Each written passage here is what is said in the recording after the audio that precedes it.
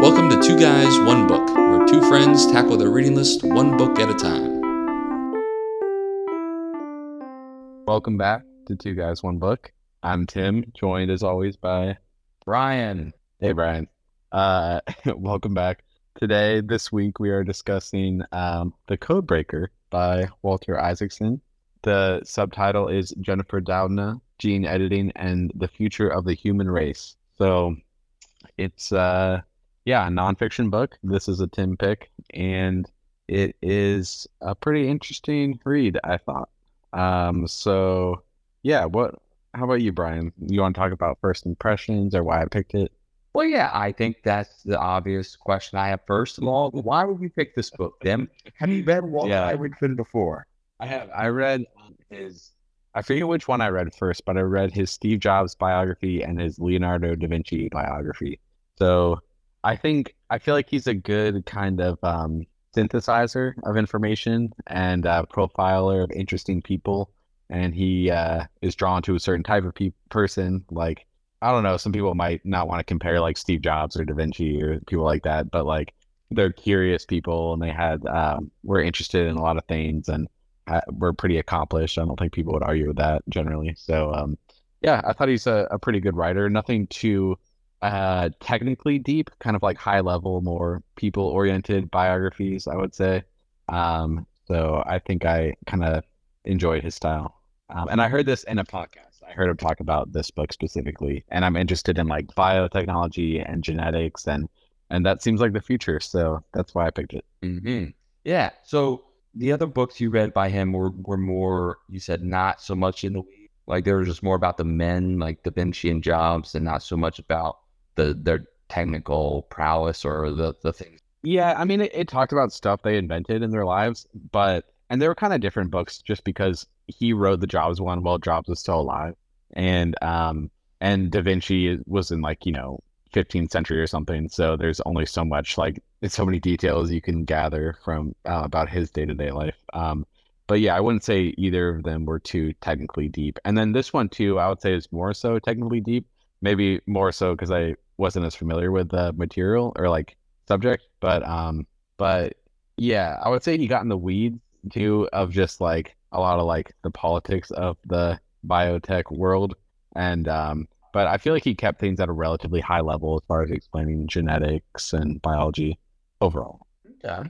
Yeah. So Yeah. what do you think? So you're a fan of Walter Isaacson. You heard this book on a podcast, and you're a hacker yourself and do coding and stuff. So you could be like, oh well, what's better than the genetic code, And that's what piqued your interest in this, huh? Yeah, I think the last thing I would say about it is like in the podcast I heard, I think he was on the Tim Ferriss show a long time ago talking about this book, and he said that Steve Jobs had said that life sciences and biotech was the next big frontier, because I think around that time he was probably getting all these treatments or exploring treatments for cancer, and they just the genome has been sequenced, so there's been a big advances in the last 10-20 years. So I guess it's something that I was like, if these high profile people are talking about it, and like it seems like a pretty powerful world to know more about, so I thought it was worth learning more about, basically. Okay. Yeah, I think that's a valid point that if this is where so many innovative thinkers think the next big breakthroughs in what will change our life, then it's worth paying attention to for sure. And this was quite the book. It was very thorough. And did it meet your expectations to Da Vinci and Steve Jobs? It's hard to say. I like those books a lot. I think I don't know. I kind of forget because I read them a while ago too, but I remember liking them at the time. I would say this one got a little bogged down in like I said, with the politics, and also it was written kind of, I don't know, almost it seemed in a rush in some sense, because I feel like he was tying together elements of like the coronavirus pandemic, COVID-19, everything that was happening in the last few years.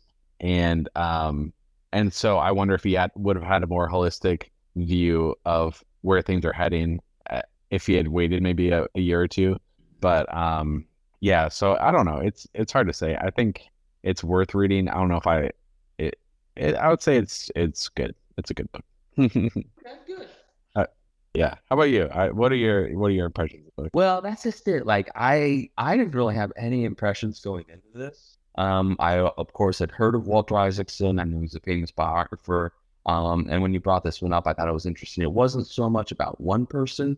Yes, Jennifer Doudna is the main person featured in this book, but he does profile many other scientists, many other grad students, postdocs, and all these other people in between, to the point where it got a little kind of like keeping track of who all is who and everything. It seemed like every time he brought somebody up that he brought up 2 chapters ago, he had to reintroduce or he had to let give the reader a little more context to help the reader remember who this person was. And which made it maybe a little wordy, maybe a little bogged down. And he really goes into the weeds. You can tell that Walter Isaacson is very, very interested in CRISPR, RNA research, DNA research, and all of that stuff. And you could tell that he was very much into this world. Like you said, before coronavirus is when he started the research on this book. And then the coronavirus came, and they realized that was like, I feel that Isaacson probably feels like a little like it was meant to be. Like he was researching all this stuff about CRISPR and RNA, and then all of a sudden a pandemic comes where they can maybe apply this research in a very direct way to help humanity. And I think he probably saw the opportunity there to continue his story. And so, yeah, I mean, maybe he rushed it at the end a little bit, but it was because he wanted to tie it all together with coronavirus while everybody was still, I don't know, aware of it, but not that people aren't aware of it. But so I mean, I thought it's a very thorough book. I don't know, man. I mean, it bogged me down at times because it's just like for me, it was just tough to pick it up sometimes because I knew he was talking about all this research about CRISPR and then these different CRISPR associated what are they? What are the Cas9 and the Cas12 and the Cas1? What are those called? CRISPR associated sequences, I think. Yeah. Enzymes, maybe. I don't know. Yeah. So he talks about all these different acronyms, and then of course, when all these PhD students get their doctorate, and then they go out and become postdocs, and then they branch off and create their own companies, and then they have multiple different companies. And they always come up with clever acronyms for all this stuff they're doing. Way that it just makes it hard to follow at times. And there are kind of some diversions he takes along the way where he talks about himself getting into the laboratory and being able to. Some of the grad students showed him directly how to manipulate RNA and how to put in the CRISPR with the sequence and have it with a special dye, so when the cells are activate and take the new DNA and all that stuff. But like he talks about his experience at the lab, and it's like, is that really necessary? Was he just? I get it. You're trying to show like how easy it was to manipulate that stuff, but it just was like 50 pages. I didn't think the book really needed. Yeah, I think on that specific part, he was trying to say like, kind of like with the computer revolution, how everyone started to get their own personal computers and then phones. Like with biotechnology, it could be heading in that direction where it's getting easier and easier for like us to have our own personal like experience with directly with biology and that kind of field. And I think that's and I think that's also why you focused a little bit on that biohacker, that Zahner character, who was an interesting character, but like I don't feel like that's the kind of guy we want to promote or celebrate necessarily. I get this is a guy that was like injecting himself with CRISPR stuff and like trying to develop his own COVID vaccine along with everybody else, and he just came off as somebody who was trying to push the envelope but didn't really have any like legitimate employer to help make for his research or anything. He was just kind of out there on his own doing it, which kudos to him, but like I don't feel like that's necessarily who you need to celebrate in a book like this. Yeah, I think he was trying to make these parallels between like computer hackers and biohackers, and like how much publicity do you want to give this guy when he's doing these stunts and maybe some reckless and somewhat dangerous things. But I guess I can understand that guy's frustration, though, in the sense that it seems like progress has been so slow in this field, probably because like a mix of incentives and like these academic institutions have been like they now all have this like profit motive, and because they just want to protect their research, so it's been kind of siloed. And then coronavirus helped like incentivize more collaboration, and hopefully it's going in like a better direction. But I can see why some people got frustrated by the lack of how slow things are moving. Right. And I think that was an important thing to touch on in the book, so that, we, the layman reader, can understand that, like, that yes, there's people in academia or research universities doing this work, but then there's other people out there that think this needs to go faster because this is cutting edge stuff and all that. So I get that. But I don't know. I'm gonna pull a Tim and say it could have been shorter. I agree with you. I wrote in my notes like this was a slog at times, and it's a little hard of a book to write. Like I think he could have focused more on Jennifer Doudna. If like she's on the cover, it's called The Codebreaker. But I get why he had to involve these other side characters. But yeah, he kind of went into a lot of tangents at times. It probably could have been shorter. Yeah. Yeah, it could have been, and it just, to me, it felt like a little, I guess, imbalanced, because at the first third of the book was about Doudna setting, like her life, her career, and then her setting up her lab at Berkeley, and then having these grad students, and then like he had a whole chapter about certain grad students, or at least maybe not a chapter, but a good section about the grad students she got to come work for her and get their PhD under her doing it's exciting research with RNA. And then slowly over the book, he introduces more and more characters, not just her, it's not no longer focusing on her PhD students, but focusing on her rivals and her competitors at Harvard and MIT and in Europe. And then it got to a point where I didn't know who was who and like who was working under who. And then towards the end of the book, when he's going to the lab and doing the CRISPR stuff in the lab himself, he's meeting with these other PhD students who in Doudna's lab that I don't feel like got as much page time as the first ones in the first third of the book. You know what I mean? Like I felt like it was kind of like how, I don't know if everybody got equal share, but I don't think that's really the point. But like it just kind of made it difficult to track all these people and these dynamics. Yeah, I wonder if he wanted to just throw out a bunch of names of people he thought deserved some credit, but it's hard to evenly kind of, attribute everything to people for right things, but for different things. But yeah, also a theme in the book was like there's parallel research and a lot of inventions in history too kind of happen around the same time. But I didn't realize how competitive like the process was about publishing a paper and the politics involved in that, and how intense that could kind of be.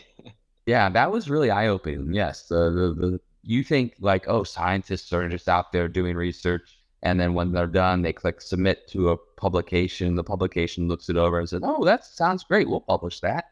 But it's so much more like they have a review process and can send back comments, but then some people can get it fast-tracked review, and so it's published sooner or something. And it's very cutthroat and doesn't make me want to join academia or research at all.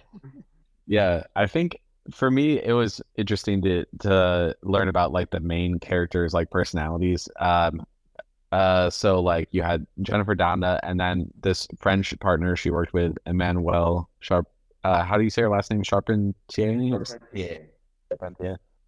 So Doudna's more like American, like go-getter. She was a good like assembler of teams and pretty bold and ambitious is the sense you get. And then Emmanuel is more, and I'm sorry, I'm probably mispronouncing her name, but she's more reserved and kind of coy, like French, and she likes to jump from different academic institution and never get like too attached.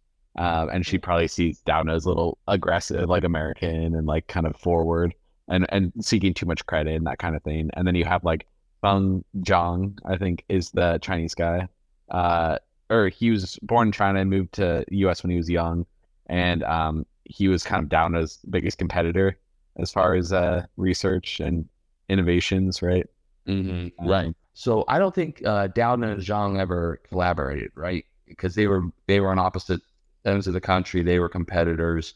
But I did like Doudna's dynamic with Charpentier, because it was kind of like hot and cold. They worked together, and then they didn't, because I think Charpentier wanted Doudna to join her biotech firm, and Doudna declined. And then, so like, it was just interesting dynamics there. And then there was George Church at Harvard. He was an interesting character as well. And I think those were the four big ones. The Church, I think wasn't Jean a former student under George Church? Right. And then Jean started doing his own research and Church didn't know about it. And there's some like, did Jean tell him? Did he not tell him? Who knows?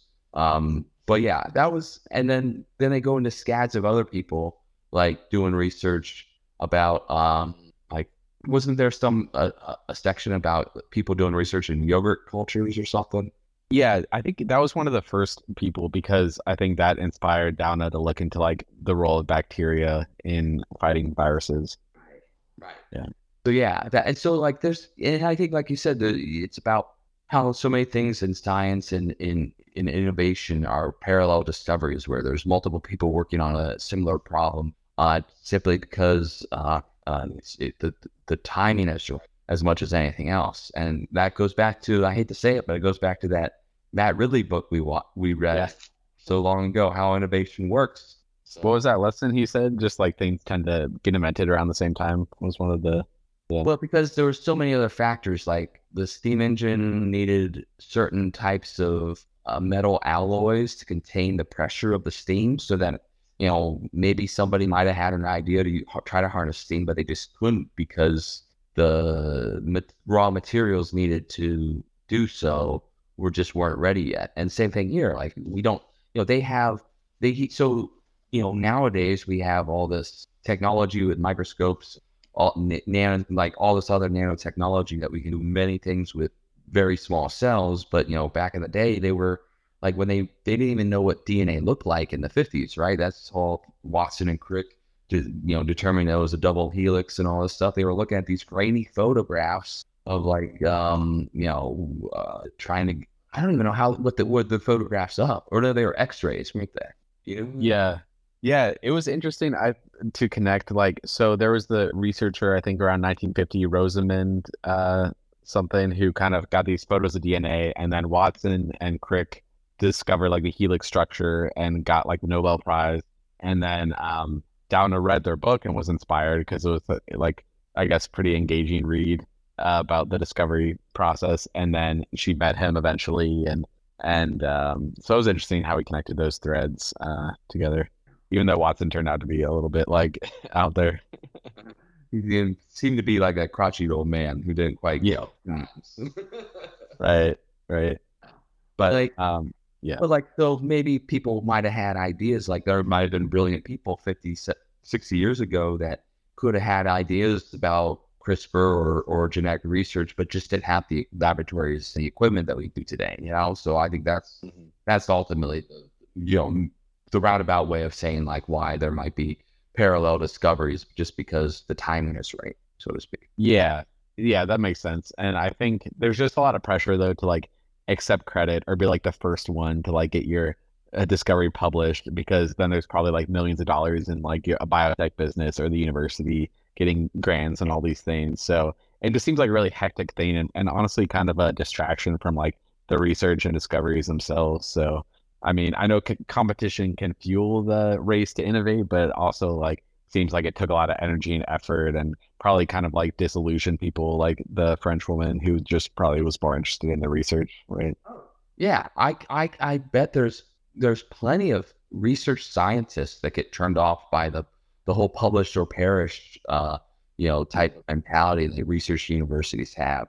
And I feel like Doudna is a very good example of someone who genuinely loves the research, but also is keenly aware of like what it takes to get published and to get recognition for the accomplishments that one does. And I feel like that she has a combination of skills that I think suited her very well to be a researcher at a university.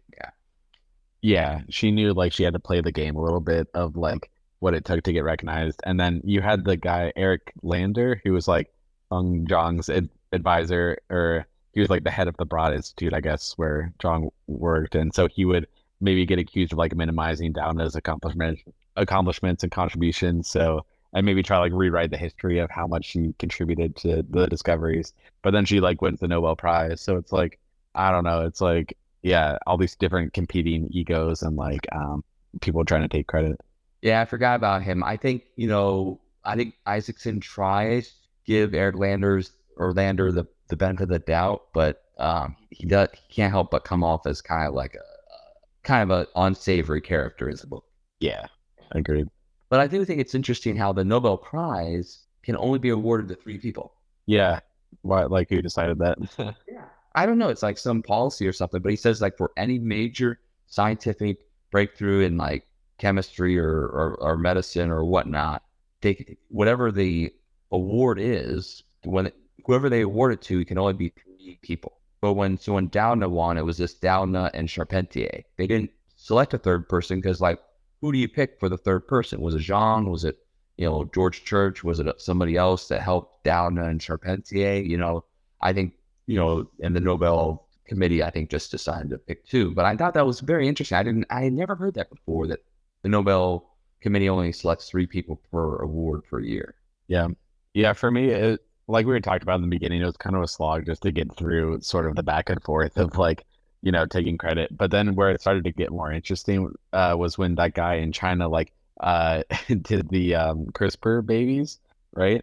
And how wild was that? Where it's like he was the first one, but it wasn't medically necessary. So all these like ethicists came out, and Doudna spoke against him because he was trying to have like a HIV resistant embryo by removing this gene that made them susceptible. But they're like, it wasn't medically necessary because there are other methods to prevent that. And so he actually like ended up getting sentenced in China and going to jail, right? So it was a pretty like big deal at the time. Oh yeah, I mean that was a very interesting part of the book, and then I think he uses that to segue to a chapter or 2 about bioethics, and like is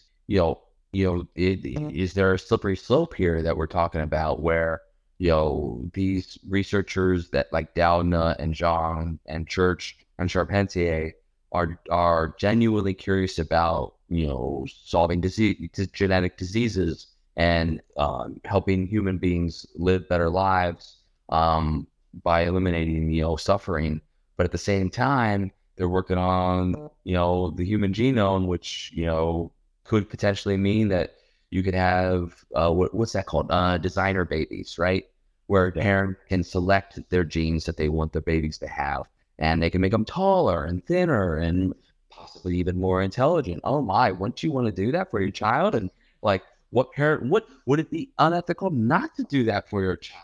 And then like, but then he did bring up a good point, because my argument immediately is like, well, that's just going to increase the wealth and wealth inequality and opportunity inequality that we have across the world, where the rich people that can afford this modern technology, because when it's a modern technology, it's always going to be more expensive right away, but people with money are willing to pay it. And then you're going to have this disparity where the wealthy people with great, monetary and opportunity will use that to genetically enhance their children, and all the poor people in the world, most of the people, in the 90% that can't afford that, will just be going, being further separated or removed from this. Yeah, the inequality debate is interesting. Usually I don't get too caught up in like hypothetical discussions, but like the philosophical topics here are pretty interesting because it doesn't seem that far off and it seems pretty important. And I think when it comes to like the ability to cure diseases like Huntington's or sickle cell anemia, if you can prevent that and do a germline edit so that your offspring could not have that disease gene for your embryo, it's like, it seems like something that should be done, right?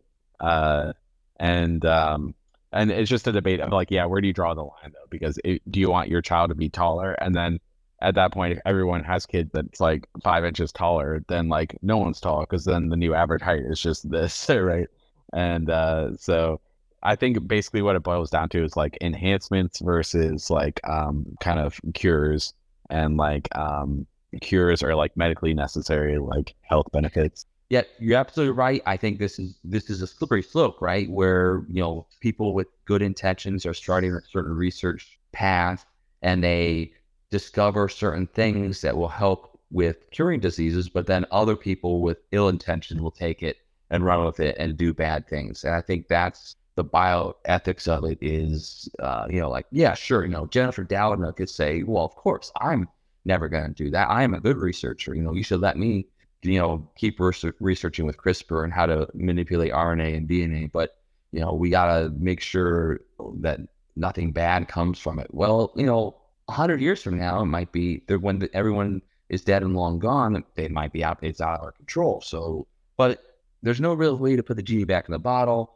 And like you said, if there's a way to get rid of Huntington's, sickle cell anemia, then we should do it. You're right. But yeah, it's hard. I don't know. Like, have you seen Gattaca, the movie? I have not. He mentions it in the book, but I need to see it. I'm surprised you're such a big fan of like dystopian sci-fi. That seems right up your alley. It is. I need to see it.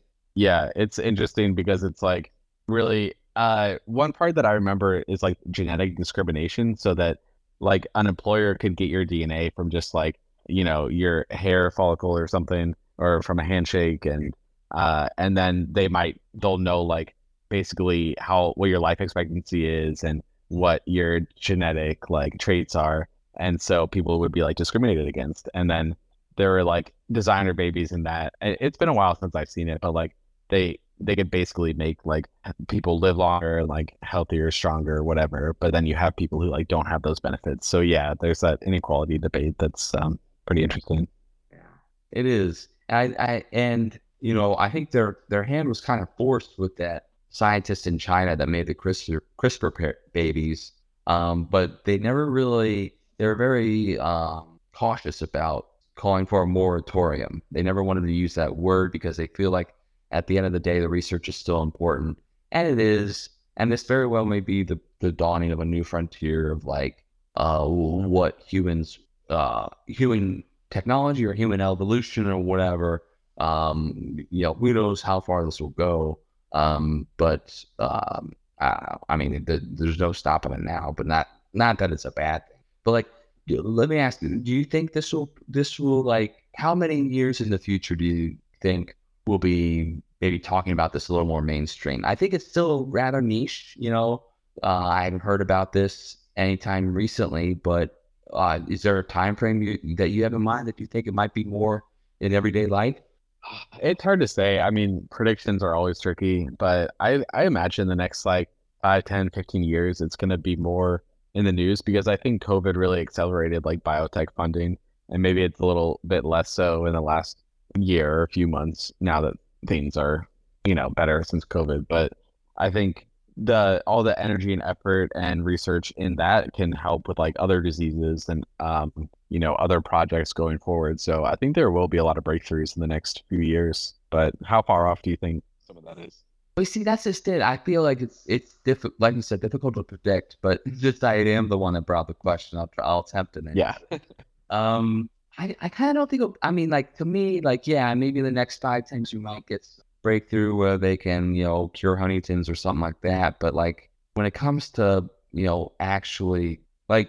I guess my thought, I don't think we're going to have a Gattaca situation soon. I think that's like 100 years off maybe, but like maybe in our lifetime, we might see more people choose to have more say in the genetics of their children. And maybe there is some sort of, I don't know, standard that people agree to that they won't adjust like cosmetic genetics, but only like genetics to help not just get rid of Huntington's, but also maybe like, bipolar disorder or something else that they can maybe pick. That I don't think is that kind of level of like multiple genes that you can tweak. I don't think, I think we're still ways off, but I may be mistaken. Yeah, he talked a bit about how like, do we really want to edit out maybe these physical traits that make us more diverse, but also like mental traits. Like we have like Van Gogh was like bipolar or schizophrenic, and that led to his great art. But then you have like James Watson, his son has schizophrenia and like has had all these issues, and I think that's a big reason that Watson was so interested in like genetics. And I'm sure he would be like, if you had the chance to like help with this, people suffering from like mental disease or disorders, or like help with prevention, like wouldn't you want to do that, even if it might mean there's one less potential great artist, Van Gogh in the world. Like Charles Manson was schizophrenic too, right? He said in the book. So it's like, what's I don't know. It's for every Van Gogh, we get a Charles Manson, huh? it's 1-to-1. But the point about like, diversity of like physical and mental attributes, I think is good. Like if everyone has designer babies and is doing the same things, it wouldn't be a good society. Right. And the thing is, like, I struggle to believe that there's a future world where everybody is genetically designed, because people are still going to have sex, and sex is going to yield unplanned pregnancies, right? I mean, and so it's just going to be a natural thing. Like there's no way like all pregnancies are going to go through this process of, whatever they do, take the egg and sperm, fertilize it, and play with the DNA. I mean, like, come on, that's not going to happen for everybody. You know what I mean? Yeah. He also talked about like, I don't know, this is pretty interesting. Like some people's physical disabilities or ailments kind of ending up being a big part of their identity. And like he mentioned like a deaf couple who they were like a lesbian couple, and they deliberately sought out like a deaf sperm donor so that their child will be deaf, and they got criticized by people saying like, you deliberately like had a child with what some people would consider a disability, but maybe not like many of those in the deaf community. So I guess I can understand like there's always that human need for adversity, and like we all have issues and things that maybe like define our life and our identity. So I don't know, like I think if you have the option to like cure ailments and issues and that kind of thing, like that's basically a good thing. But also he talked about like Brave New World, where it's like you have the genetic classes, and then you have like Soma, like this drug that everyone takes, and it's like in their happy world. So that's a good book, by the way. Have you read that one? Oh yeah, that's one of my favorites. Yeah, that's a great book. I think that's a good genetic dystopian sci-fi. Yeah, I know. Yeah, it is surprisingly everything Gattaca, I admit that. Yeah, watch that. One other sci-fi he mentioned was the Andromeda strain, and I think that connects to like the fear of like bioterrorism and engineering. I guess that maybe the premise of that book is like it's an alien virus or something, but like with all this research and stuff, there's also that fear of like genetically engineering some kind of bioweapon, which is pretty scary because I feel like if something like that gets out and spreads, like that could really screw humanity over. Oh yeah. That'd be that'd be so much worse than me. But it reminds me of like, so you have nuclear energy and like AI, genetics, like biotech, like there's all this like pros and cons, and like they're very powerful like technologies, right? So it's just a matter of finding that right balance where you can like benefit from them without having them wipe out humanity. Ideally, not wipe out humanity. Yes. Ideally, that's the goal. Yeah. But yeah, I do give this book credit that it taught me a lot about biochemistry and microbiology, and like just what those terms mean. Like biochemistry, like or a microbiologist, because like microbiologist studies the bacteria where they first saw the CRISPR, because the bacteria developed this genetic code that helped fight off viruses. So microbiologists study small life, and they found this in bacteria. And then Doudna is a biochemist. Is that right? Yeah, I think so. Because she's dealing with the actual like functioning of the cells she's actually dealing with like the DNA and RNA and how that works. Yeah, not so much the cells itself, but like the things that make up the cell. And so that was all eye-opening. And then there's bioethicists and biotechnists and all this other stuff that like I was completely unaware of all the minute differences between all these science fields, but it's interesting how like there's people out there that are interested in all these very specific fields, and then they ultimately make a discovery, and then that discovery leads to something else in another field that they never like. Microbiology and biochemistry aren't the same, but there are similarities to where I guess I'm rambling, but my point is that there's so many people out there that have very focused careers in specific fields that they just like doing what they do because they're genuinely curious about it. And then they make a discovery that offshoots into another branch of sciences, something that someone over there is super excited about and can study and learn something more.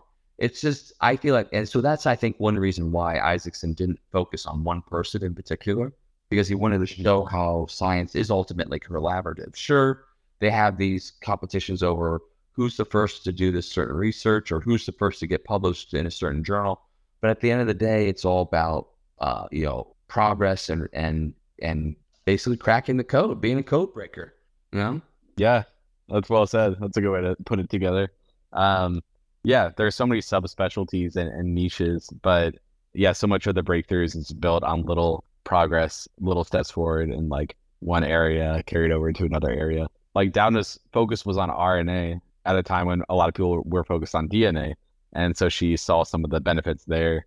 And then, you had the yogurt researchers with the bacteria breakthrough, and she moved that along. And then John connected to like human cells. So, it's all like a steady incremental steps forward. And I think her strength too is like assembling teams and graduate students and researchers together. I think she was good at like getting people focused on a common goal and like having a good collaborative environment, even though she competed with like, the East Coast establishment. Like her team itself seemed like pretty effective. So it was interesting to see her as a leader.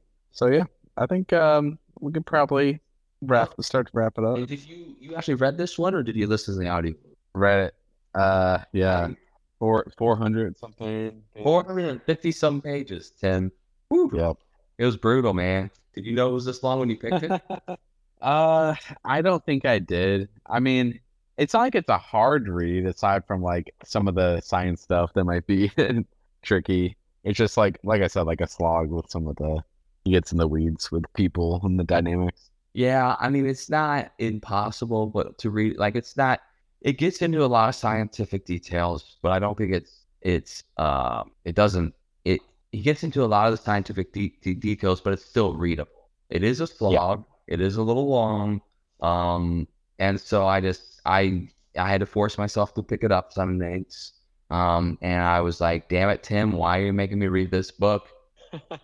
But it was interesting, it's just that I don't think I would really recommend this to just anybody who's interested in Walter Isaacson's previous books. I would recommend this more to people who are definitely interested in CRISPR or biotechnology. That kind of stuff. Yeah, I would agree, but I'd argue like I think people should try to like be interested in this stuff because it could be so like impactful to our lives, and society. Yeah, but like, how many people really know how their iPhone works? I mean, I would say this isn't like a biology textbook. Like, it doesn't go that deep into it. No, it doesn't.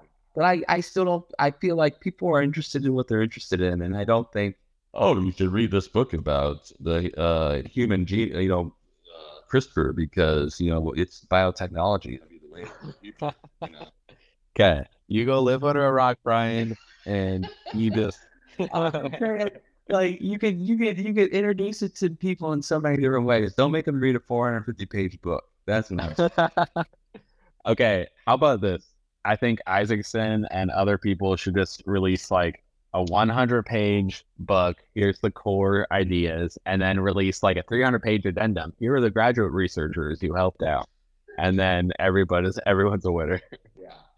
I ultimately think Walter Isaacson just really likes the topic, and he's Walter freaking Isaacson, so like he can write about whatever he wants, And so he wanted to write a book about this, and his publisher was like, okay.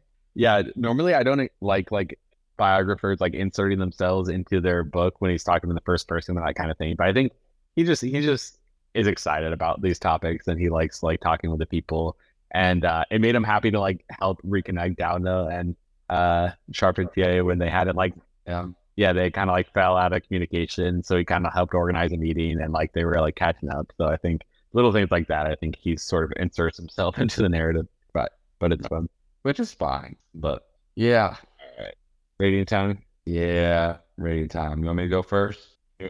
I'm giving it a 2. Tim. I know. My heart. I know. I was reading this, and like first third I thought was interesting because it was more about Doudna, how she grew up, and she found her calling, research, and then how CRISPR was found and bacteria and that kind of thing, and then like it just kept going on and on. I thought I was making a good headway in it. Like I listened to the first third on an audiobook. I thought I was about halfway through. I was like, oh man, I made great progress. And then I cracked open the physical book to find where I left off, and I was on page 130. I was like, oh, we got 300 pages left. So yeah.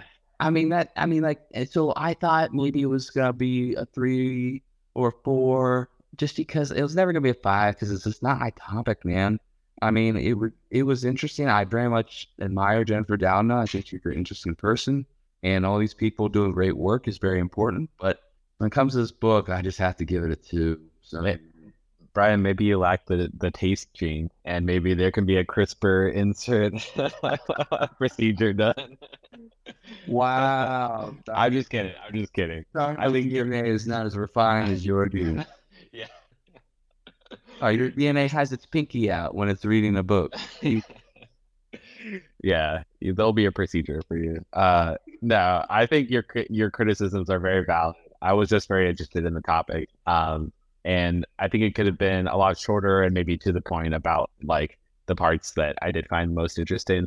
So I will give it a 3. So I'd recommend it for anyone with even a slight interest in like biotech, genetics, and all that kind of thing. I think a lot of this stuff will be very like, when it comes to diseases like Alzheimer's and all these other ones, like I think it can help with a lot of breakthroughs. Then maybe we'll connect some of what we read here to like things we hear in the news in the coming years and decades. So I think it's worth a read, but yeah, again, can be a bit of a slog. No, it's okay, Tim. It's okay. Because I mean, like you said, it's an important topic, and like you're genuinely interested about it, and that's what this podcast is about: making each other read books that we're both interested in, and that the other person might not read on their own, and branching out and trying new things. So thank you for that, Tim. I guess got to get out of our bubble. Yeah, exactly. So next time, it's my pick, and I'm picking The Pioneers by David McCullough, and it's about how the first pioneers in the Northwest Territory, which is Ohio, is the first state out of the Northwest Territory. So, and that's where I live, and it's always been. I'm a land surveyor, so I go out and I survey the woods in Ohio, and I wonder what it would be like to be the first people first English people or European people to explore Ohio. I know the Native Americans were. Yeah, careful. Yeah, I know. Sorry. Yeah, it might. But anyway, The Pioneers by David McCullough is our next book, and I'm looking forward to reading that. Yeah, me too. I think that would be good. Yeah.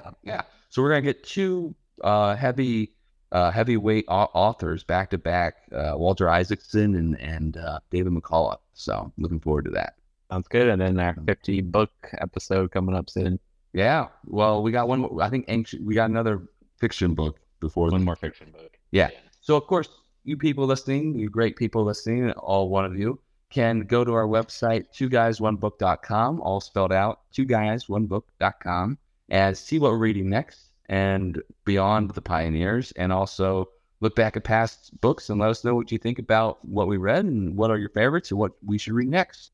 So until next time, keep reading. Keep reading.